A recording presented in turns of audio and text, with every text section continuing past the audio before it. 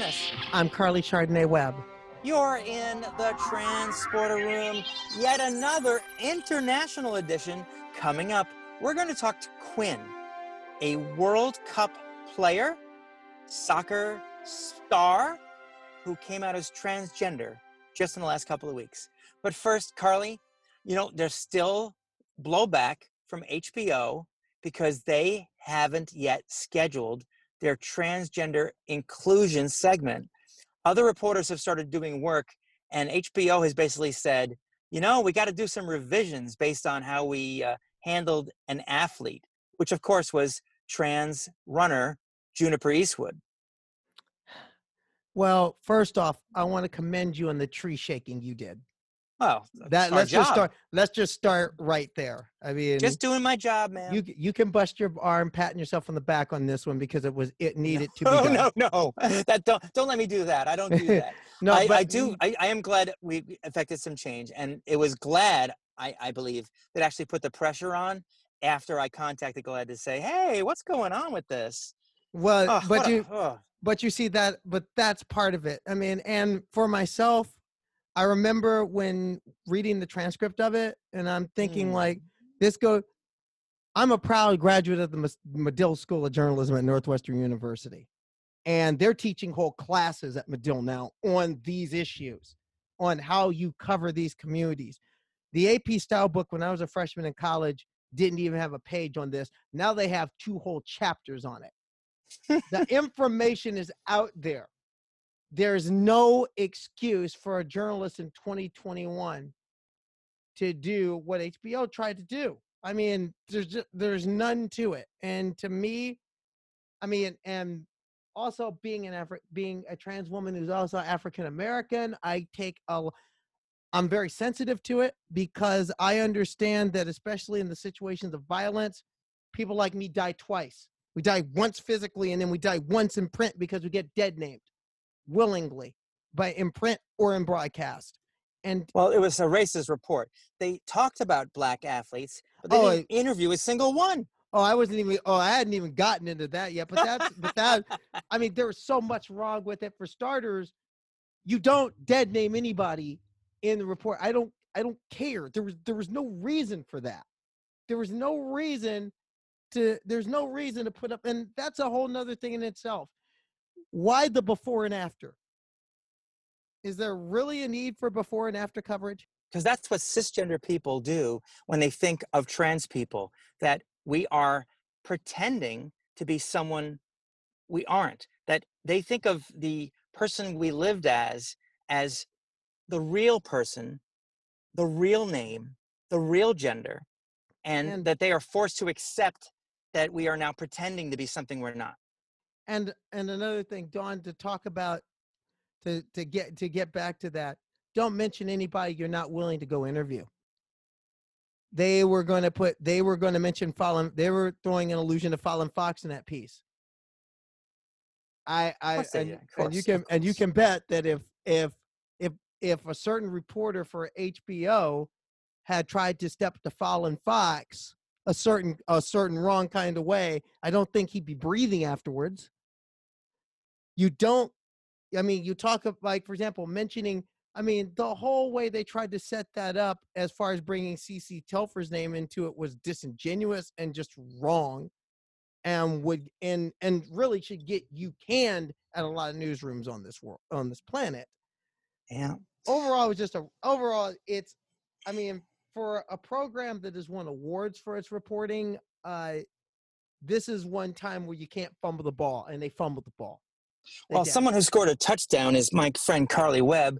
You reported this week that USA Rugby is standing with Canadian Rugby and other nations, Denmark, in opposing the World Rugby trans ban that's been proposed. Well, that's a great story. Yeah, USA Rugby put out their release September 25th after they did a lot of due diligence. They talked to people, they talked to clubs, they talked to coaches, but they also listened to the feedback that they got immediately after World Rugby made their announcement in July. Within days of that announcement, a petition drive was started, and the genesis of that petition tribe was actually somebody who was on our podcast not too long ago, Grace McKenzie, recruiting coordinator for Golden Gate Rugby out of San Francisco.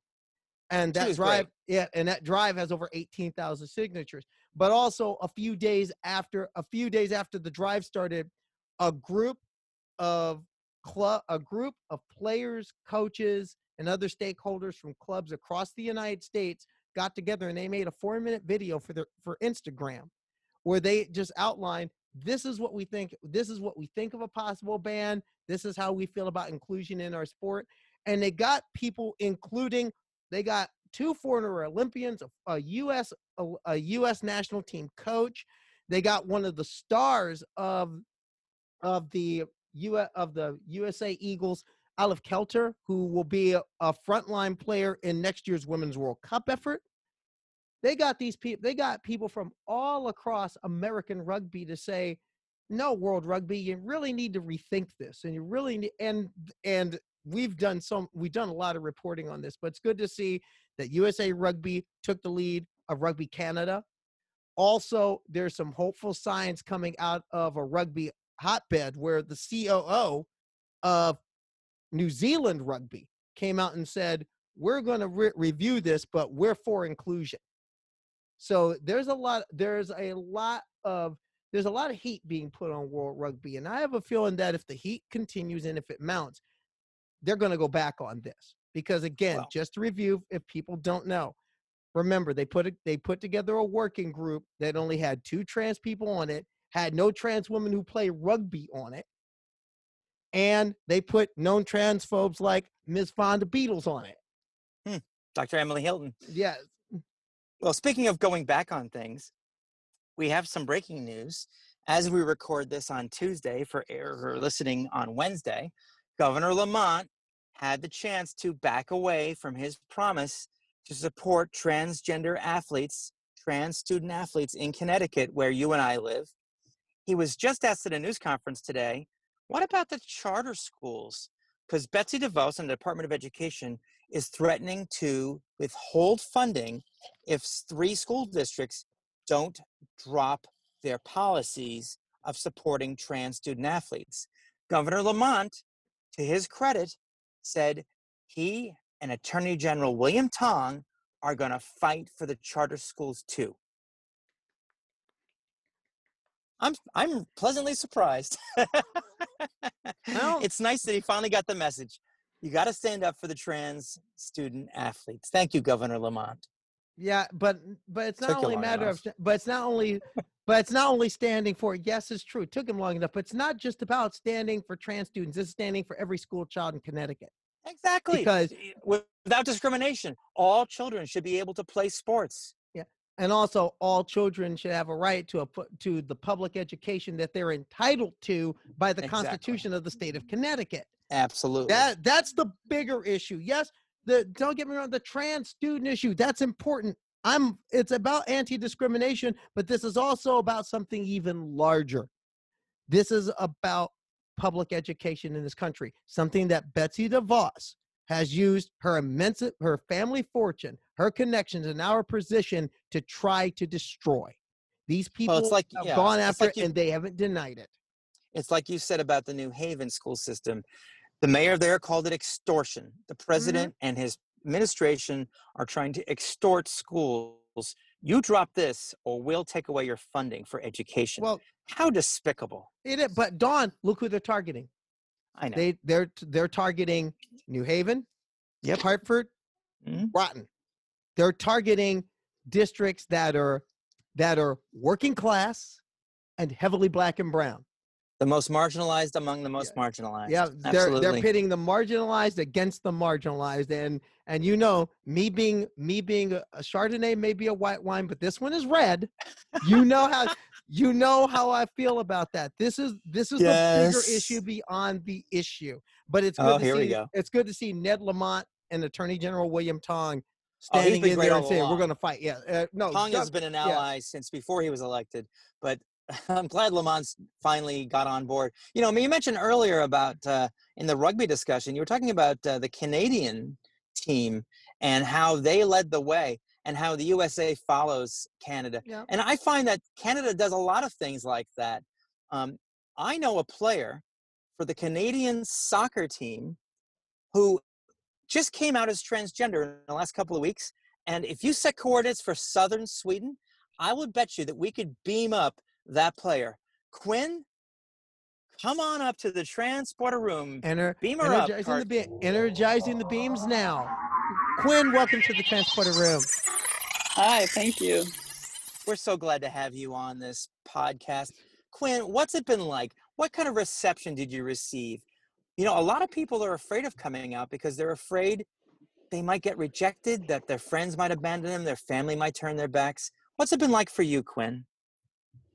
I mean, it's definitely been a process over time. And although coming out just this past couple of weeks, you know, in the public eye, that's been an overly positive response. You definitely still get, you know, some trolls on the internet. Yeah. I know we all love those. No, but Never you read the definitely comments. Never read the comments. exactly. No, yeah, so you have that aspect of it, and you know, for the most part, and especially with my Canadian teammates, they've been great. Obviously, they still have a ways to go in terms of their learnings, but overly just a really positive response from them. But you know, from other teams that I'm on, it hasn't been that way, and there has been a couple of players who have, you know, had questions or, you know, outwardly told me that they didn't approve or, you know, just said some really ignorant, hurtful things. And To so, your although face? it's, yeah, to my face. So, you know, it's Wow. definitely a process. And I'd love to say that it was 100% support, but unfortunately, that's not the reality that we live in sometimes. You came back this season to your club in Sweden on loan after being on loan in the NWSL. What was the reaction when you got back to Scandinavia? When you got to Scandinavia, what was the reaction in the locker room? So actually, it's the other way around. I'm just on loan in Sweden for 3 months, and my permanent team is the NWSL team. But yeah, I mean, I since just being in Sweden for the past 6 weeks, they've actually been really, really inclusive here, and especially on this team. And you know, I have a Canadian teammate, Sabrina D'Angelo, which helped me just on a social level coming in as a new player mid-season. But coming out here, everyone's been so overwhelmingly positive. They've talked to me about their Swedish culture and how they have non-binary pronouns. And yeah, That worked out they've had really such a well. Wow. yeah, You're they've on had such a loan, great and response. did you plan that? Did it just happen that you happened to be in Sweden and that's where you decided to come out? No, I mean, it was just definitely like a decision that, you know, grew over a period of time. This has been something that I've wanted to do for a really long time now. And I don't know what really sparked the moment for me to just want to post it. But yeah, I mean, I wouldn't say that I really had that much of a thought through on where I was or whatnot, when I did decide to come out publicly. Did you come out to other people, family or friends first before making the big public announcement? Yeah, so I actually came out to both my NWSL team and the Canadian national team before I made the public announcement. And then I've been out with, you know, family and really close friends for some time now. I would say, you know, 4 or 5 years now. That's great. And Quinn, there was a lot of hubbub because people took your dead name, your first name, your birth name, and they included it in a lot of articles. And we're just as guilty of that as everyone else is until we fixed it. That must have hurt. Yeah, you know, it did hurt. And it kind of took me by surprise because, you know, regardless of my transness and coming out, I've gone by Quinn in the soccer realm since I was, you know, 12 or 13. And so, um, you know, even before coming out to my team, I was telling my media and people on my team to just be using Quinn in media, and that's how I wanted to be referred to in the locker room and in media. So, you know, it kind of took me by surprise because all of these reporters who I'd known who had called me Quinn, you know, were posting articles that were using my dead name. So I was just a little bit confused about that. And obviously, you know, for any trans person, being dead named is incredibly hurtful. And so it was frustrating, and it really opened my eyes to understanding maybe what the path ahead was, and that there was going to be some ignorance ahead of me. Even in the LGBT space, I don't think people understand who are not transgender why it's so important. And I'm going to ask Carly to give us her perspective, but I'll tell you mine. Mine is that it allows people to think that this is just an act, that I'm pretending, that my real name is the dead name, the name I don't use anymore, the one I live with for years and years. And I'm very forgiving when people accidentally call me by my other name, especially family. A lot of times people will correct themselves immediately. Other times it's just blatant refusal to accept my name. And I'll be honest, I picked my name not only because my mother told me that was the name she picked out for me before I was born, but also because it sounds a little bit like my dead name. So it doesn't sound as so outlandish as somebody might call me Don instead of Dawn. In some parts of our country, the US, you pronounce Dawn like Don. So I I feel like it's not as bad for me when people do it. But Carly, what's it like for you, and what's been your reaction in terms of dead naming and helping people understand why it's wrong? I could talk on all day for this, but I'll give you the Reader's Digest condensed Well, version of it. I would appreciate that, Carly. It's Thank a you. pain.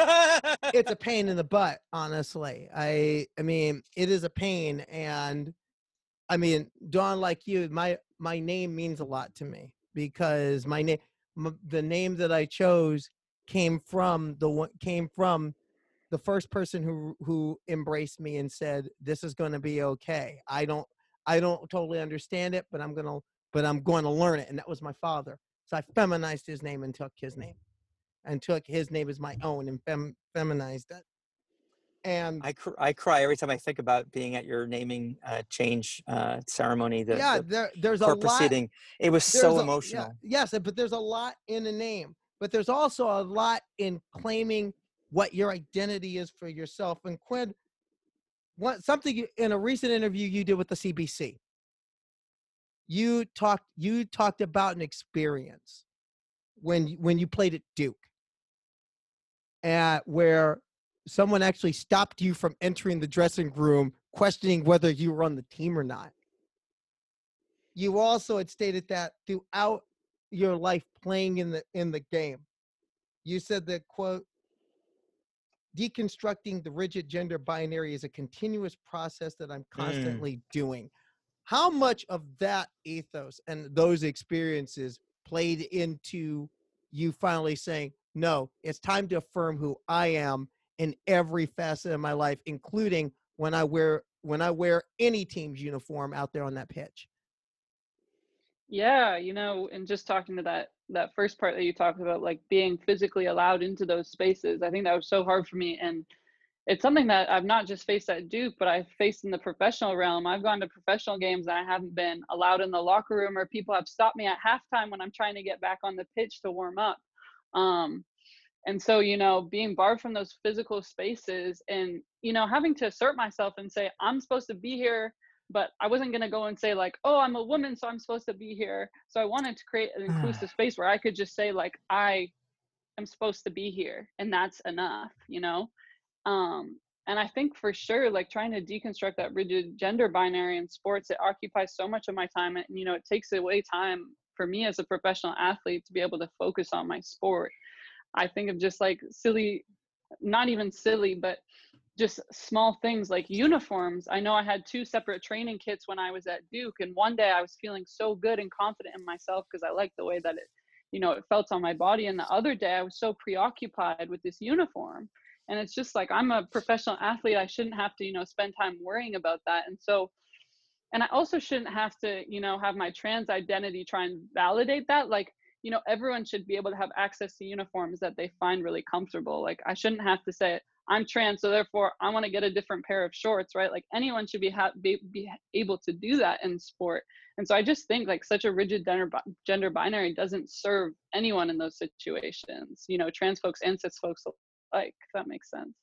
It does. But at the same time, in many ways, you're entering the undiscovered country here in a lot of ways. How far? How much? How far do we? How much are we not ready to have this conversation in sports? Oof. Yeah. I mean, Yeah, I think it is. It really is um, new territory for a lot of people, and I think, yeah, it's got to be a conversation, and I want to open the door to those conversations because it needs to happen, and it's conversation that's need to happen for a long time. And so, yeah, I mean, you can touch upon it more, but it is a little bit of new territory. Can I just put the light on the elephant in the room? Isn't it really a generational dispute that older folks are really resistant? I mean, yeah, there are bigots who are young, but a lot of the older, let's say, men can't get their brains around the idea of non-binary, can't get their ideas, uh, can't get their pronouns in their mouths to say they, them. Is that what you're fighting? A generational battle? Hmm. I mean, yeah, I think so to some extent. I think definitely, looking at my generation and seeing, more openness and more understanding. And I was even talking to someone from my high school and just how much that environment has changed over a period of, oh gosh, I don't even know, less than 10 years, right? So I think definitely it is a bit of a generational battle for sure. And I think, in sports, and I mean especially in women's soccer, I'm doing air quotes right now. Um that yeah, like that situation, especially in the NWSL, is dominated by older white cis men. And so I think that in and of itself, changing that structure is also a part of it, right? Like those are the people in positions of power in our sport. I was just in Chicago, and I saw a big billboard, and it was for the NWSL soccer team, and it said women's soccer, and they crossed out the women's part. So it just said soccer. Wouldn't that be great if we didn't call it women's soccer? If we just called it soccer, because that's what you're playing. You're not playing women's soccer. Men don't play men's soccer, they play soccer. So why should we have to differentiate? Yeah, I mean, I don't know. I think it's yeah, I think it always is on my mind when I look up, different sporting leagues, and the men's league is, the NHL, and the women's league is the NWHL. It's just like, yeah, why is this happening for sure? It is interesting too that women's sports, so-called air quotes women's sports, have been more accepting of non-binary, transgender players, lesbian players, out lesbian players, whereas there is not one man other than Colin Martin, who's an American soccer player.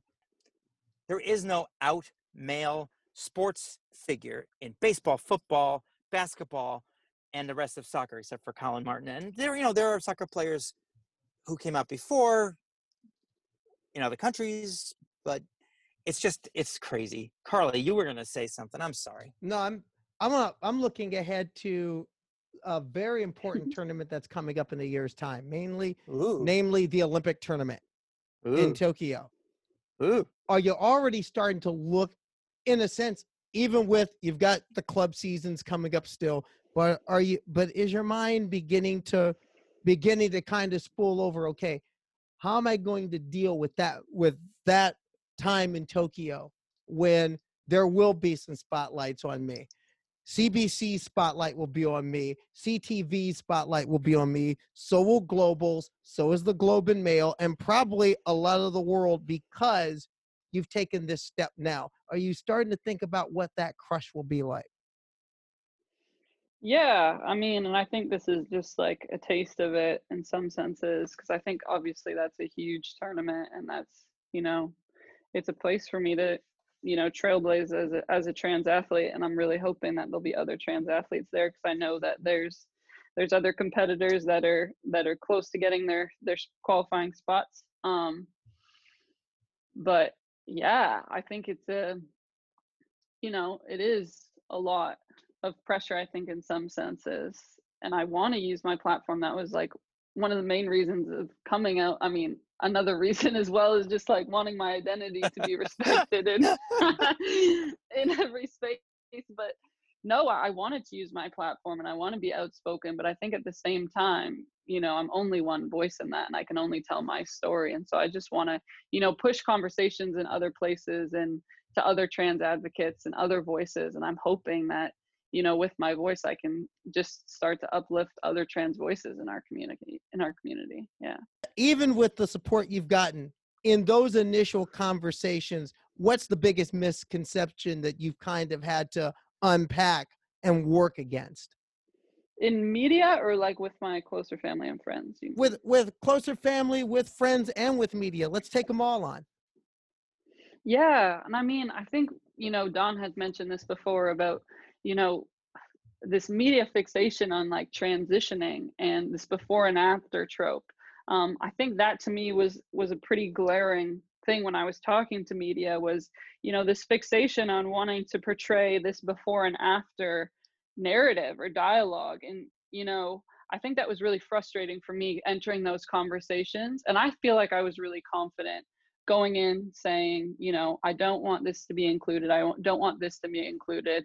And I was really hopeful that the media, was telling me, we want to, put trans people in positive spotlights and do appropriate media representation of trans folks. But I still think there was just this real desire to want to, please this cisgender want for this before and after narrative, if that makes sense. It does. Rather than listening to a trans person on what should be happening. In the HBO interview we were talking about at the top of the podcast, Chase Strangio, an ACLU attorney and a trans man, offered the producers all this substantial and substantive evidence of trans inclusion. And you know what they wanted from him? Hey, do you have a picture of you in a dress? Can we see what you look like when you played for a girls' soccer team? I mean, come on, Hey, we got a sound playing right now. That means we have to take a break. But when we come back, I want to ask you more about this history you're making, because I don't think a lot of people understand about transgender people and the Olympics. We'll have that when we come back.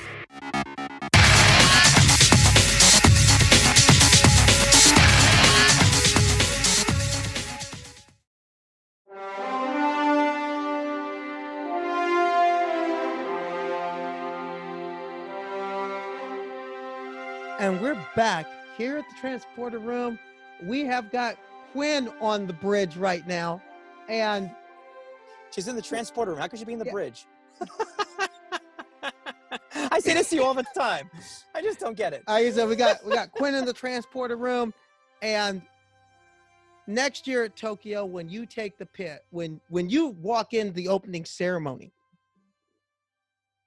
and walk in with the Canadian delegation, and when you take that first pitch, most likely you'll be among the first, or perhaps the first, trans athlete to participate in an Olympic Games. That has never been done before. Do you think people really have an idea of the history the history that's going to be made? In a sense, does it boggle your mind, the history that you most likely will be making come next year in Tokyo? Yeah, yes and no. I think it is really exciting, to potentially be a trailblazer in that sense. But at the same time, I'm I'm pretty positive that there's been trans people at the Olympics. They just, haven't been out during their time at the actual Olympics. And so, for me, I think that's just really exciting that I can be out, and that, even if it is a really difficult experience to be out, and it obviously does come with some pushback, I think it just, it speaks to the places that we're moving. And I hope that, there's so many trans folks that are gonna follow me in those steps, and that are gonna be in future Olympics, or hopefully more even in the Olympics that's coming up this summer. Well, I know of at least one closeted trans Olympian. They go by the name of Jenner, Caitlyn Jenner. Carly. Yep. No, I mean, have you had a chance to keep up on some of the issues that have come about as in regards to trans athletes? For example, the recent, down here, just your neighbors to the south have had a lot of, shall we say, interesting discussions, some discriminatory laws passed, a lawsuit. the World Rugby situation. Have you had a chance to follow some of that? And if so, what's your thoughts on it? Yeah, I have, um, looking at the Connecticut situation, World Rugby situation, the laws that are consistently being pushed in different states in terms of trans inclusion. I mean, I was Idaho. in, Yeah. yeah, Idaho. um, I was in North Carolina during HB2. Oh boy, the bathroom bill. Yeah, the bathroom bill. So, it's unfortunately it's it's so prevalent in America. Um, yeah, I mean, it's so disheartening and it's heartbreaking for me, think being a trans athlete and understanding, just at the youth level what soccer gave to me as a child and how excited I was even at the age of 5. I couldn't wait to step on the pitch. Like I was watching my older siblings play and I just couldn't wait to get out there with them. And so to exclude children from participating in the sports that they love, I just think it's criminal. And I think that there's so much work, and that's in part you know why I want to be out, is I want to be able to push these conversations and push the attention towards these things that are happening in the US right now. I got to say, Carly and I came out in our 40s, and you're 25, and you came out to your friends and family and your teammates 5 years ago. I got to say, we're completely jealous of that experience. But would you tell us a little bit about, even as a younger person, when did it sort of click that this isn't right, that I think there's something different about me compared to other girls? Yeah, I mean, I think I'm sure you both have had this experience, but I think when I look at my childhood, I have a lot of those moments and I'm like, oh, that makes a lot of sense. Yes, yes, indeed. Now I get it.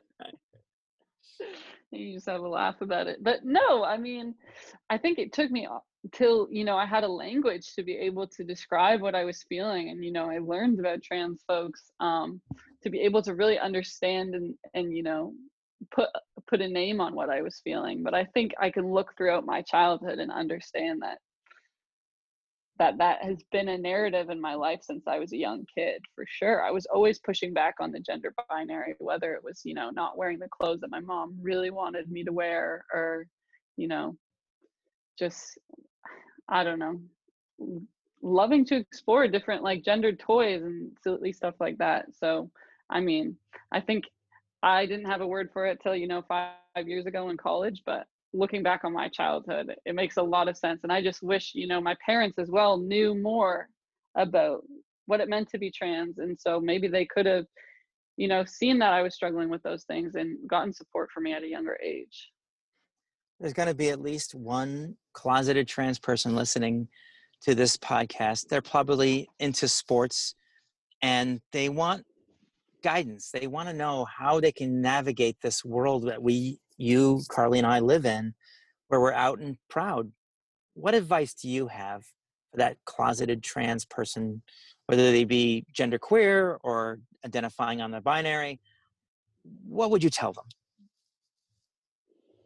Yeah, I would just say, and I don't want to sugarcoat it because, you know, we know what society we live in, but I think I would just say that it does get easier. You learn how to navigate and you build like this beautiful shell for dealing with situations that you face.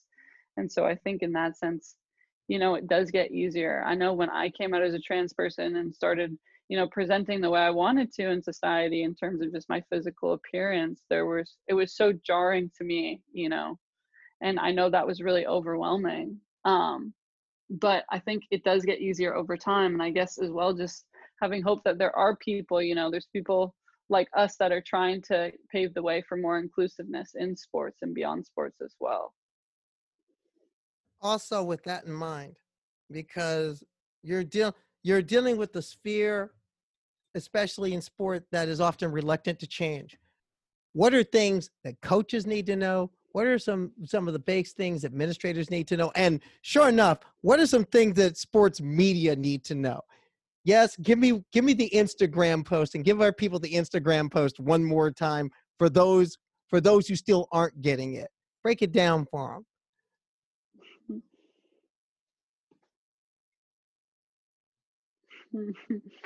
No, I think it's just,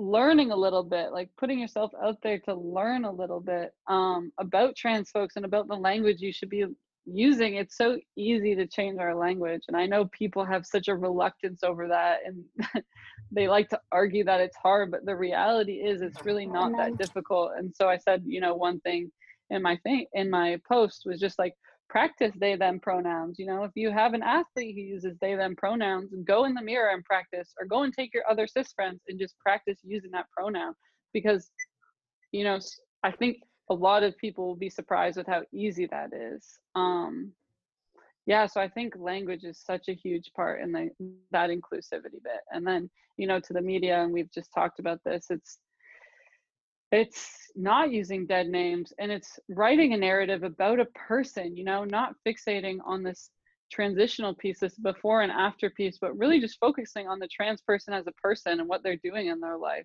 other than just their transness. It's good you mentioned practicing. I do that. Oh yeah. In fact, I carry one of those. You know how quarterbacks have the little wristbands with the plays on them? Because I work in a workplace where at least 50% of the people I work with, because I'm also a creative, are non-binary, and they each use a different type of pronoun. So I literally will have the list and the pronoun next to their name, so I don't screw it up. I know it's weird. I use practice in terms of, I actually went to speech therapy to try and get my voice to be in the right octave, the right range. Now I'm with Carly, so I'm talking in a more conversational voice that most people recognize. But when I meet strangers or I talk to my students, I raise it up a little bit. And I try to do that because I don't want to be misgendered. And I feel like I have to do that. Otherwise, people are going to just go with the sound and they're going to think, I'm not sure, but I'm going to default to man. And it's, it sucks. And on the phone or the drive-through, it happens all the time. But I'd ask you one last question. Quinn, where do you see yourself in 5 years? When you turn 30, what are you going to be doing? I think I went into professional sports saying, at the age of 28, I'm definitively retiring for sure. I wanted a career beyond sports. But, I do really love this lifestyle. So I don't know where I see myself maybe in terms of continuing to play sports. And I think, the more outspoken I am, and the more I learn about social justice and advocacy, the more that's a route I want to explore. Growing up, I love biology, and I still kind of have the aspirations of being a veterinarian. But I think this is a part of my life that I want to continue to advocate for folks, and so maybe beyond sports, it's that in some capacity. Well, as a certified old lady, I am here to tell you that you don't have to worry about changing careers or changing directions. At 30, 40, 50, I've reinvented myself a couple of times. Carly has too. And all I want to say is good luck to you. I think that you're on a great adventure and it's just beginning. Thank you so much. Yeah, thank you for joining us. And I look forward to seeing you in the NWSL in the seasons ahead, and of course next year. And I know that there's a certain team from south of that border that Team Canada's gunning for, and I'm looking forward to the next installment of USA Canada on the pitch. Well, Carly, maybe we should buy tickets to the Olympic Games. If they allow fans, we should go. Yeah. Or miraculously, if they allow the United States to show up, unless we don't get our coronavirus act together, they just might not. Good point. Good point. All right, let's set coordinates for southern Sweden. Thank you, Quinn. Have a safe trip back. Good luck on the assignment out over there in Sweden. Thank you both. Energizing. Oh, Carly, they were great. I am so glad we finally got to talk to Quinn. That was a great interview. That was an excellent interview. And I'll tell you, I'm liking these international shows we're doing. Oh, yeah. I'm liking this. We're intergalactic. Why not be interplanetary and international? Boldly going where few sports shows have ever gone. And I'm also glad we got a chance to apologize personally, because no harm by the people who messed up, but I just, of all the things that get wrong. Well, so But again, it's it's the continuing learning process, and we all have to keep getting better. Absolutely. That's the And goal. I have We learned, all keep I getting learn better. something new every day, and I am definitely human. I make mistakes too. Let's switch gears. What are you streaming, binging, watching? What sci-fi are you up to? What Actually, fantasy are you watching or reading? well, one thing I am watching, I'm catching up on The Boys on Amazon Prime. I'm catching up to season 2 of The Boys right now. I And haven't seen that yet. let me put it this way. It's a satirical take on the whole intersection of the superhero mythos, American nationalism, corporate greed. In other words, issues that I like to tackle, giving my own leanings. But it's also it's a very well put together show. It's a little bit raucous, it's a little bit tawdry, but it's a lot of fun. And it'll give me something else to watch because Ted Lasso's ending this week. So the season finale is this week. I watched the Comey report, Comey Rule. The Comey Rule. How was that? I actually skipped part of it because I did not want to have to relive her emails part. But I thought it was very well done. And the actor, Brendan Gleeson, who plays Trump, got him to rights. Oh, it was great. I saw the trailer. Doesn't he, though? He sure does. And I got to be honest, I am not interested in reliving the Hillary emails part. So I just skipped past that part. I saw a trailer for a film or series, I guess it is, that I want to watch called Antebellum, which is sort of like a Southern Confederacy slavery time travel type show, where a woman who's an accomplished Black woman is suddenly transported back to the Old South, and how she leads a rebellion. So I want to watch that, but I haven't coughed up the money for it yet. What I did over the weekend was I binged an old episode of Deep Space Nine that may have something to do with the upcoming Star Trek Discovery Season 3 coming in 2 weeks. There's a new Trill character, and there was an episode in which Jadzia Dax has to go back to the Trill homeworld because she's having some trouble. And reports say that this episode may have some influence on what happens in Season 3. So I'm really excited about that. Well, then I'm going to send me what episode number that was for and title was for Deep Space Nine, because I got to watch that again. Because I always like it when people. One thing that Star Trek, especially the newer series, did well is the homecoming type stories. When people went home. Yep, it's Season 3. The episode's called Equilibrium, and I cannot remember the episode number. I am not that much of a geek. But I remember the title in the season, and it's about Jadzia going home because she's having some trouble with her Trill. And I recommend it because it has something to do, apparently, with what's going to happen in Season 3 of Discovery. We've got a trans character, we've got a non-binary character, and it's going to be a great freaking season. I'm really excited to it. I think it's October 15th it launches. So, Carly, I wish you a very good week. I'm looking forward to Star Trek Discovery. I'm looking forward to all the things that we have ahead of us. And until we meet again, live long and prosper. Steady as she goes.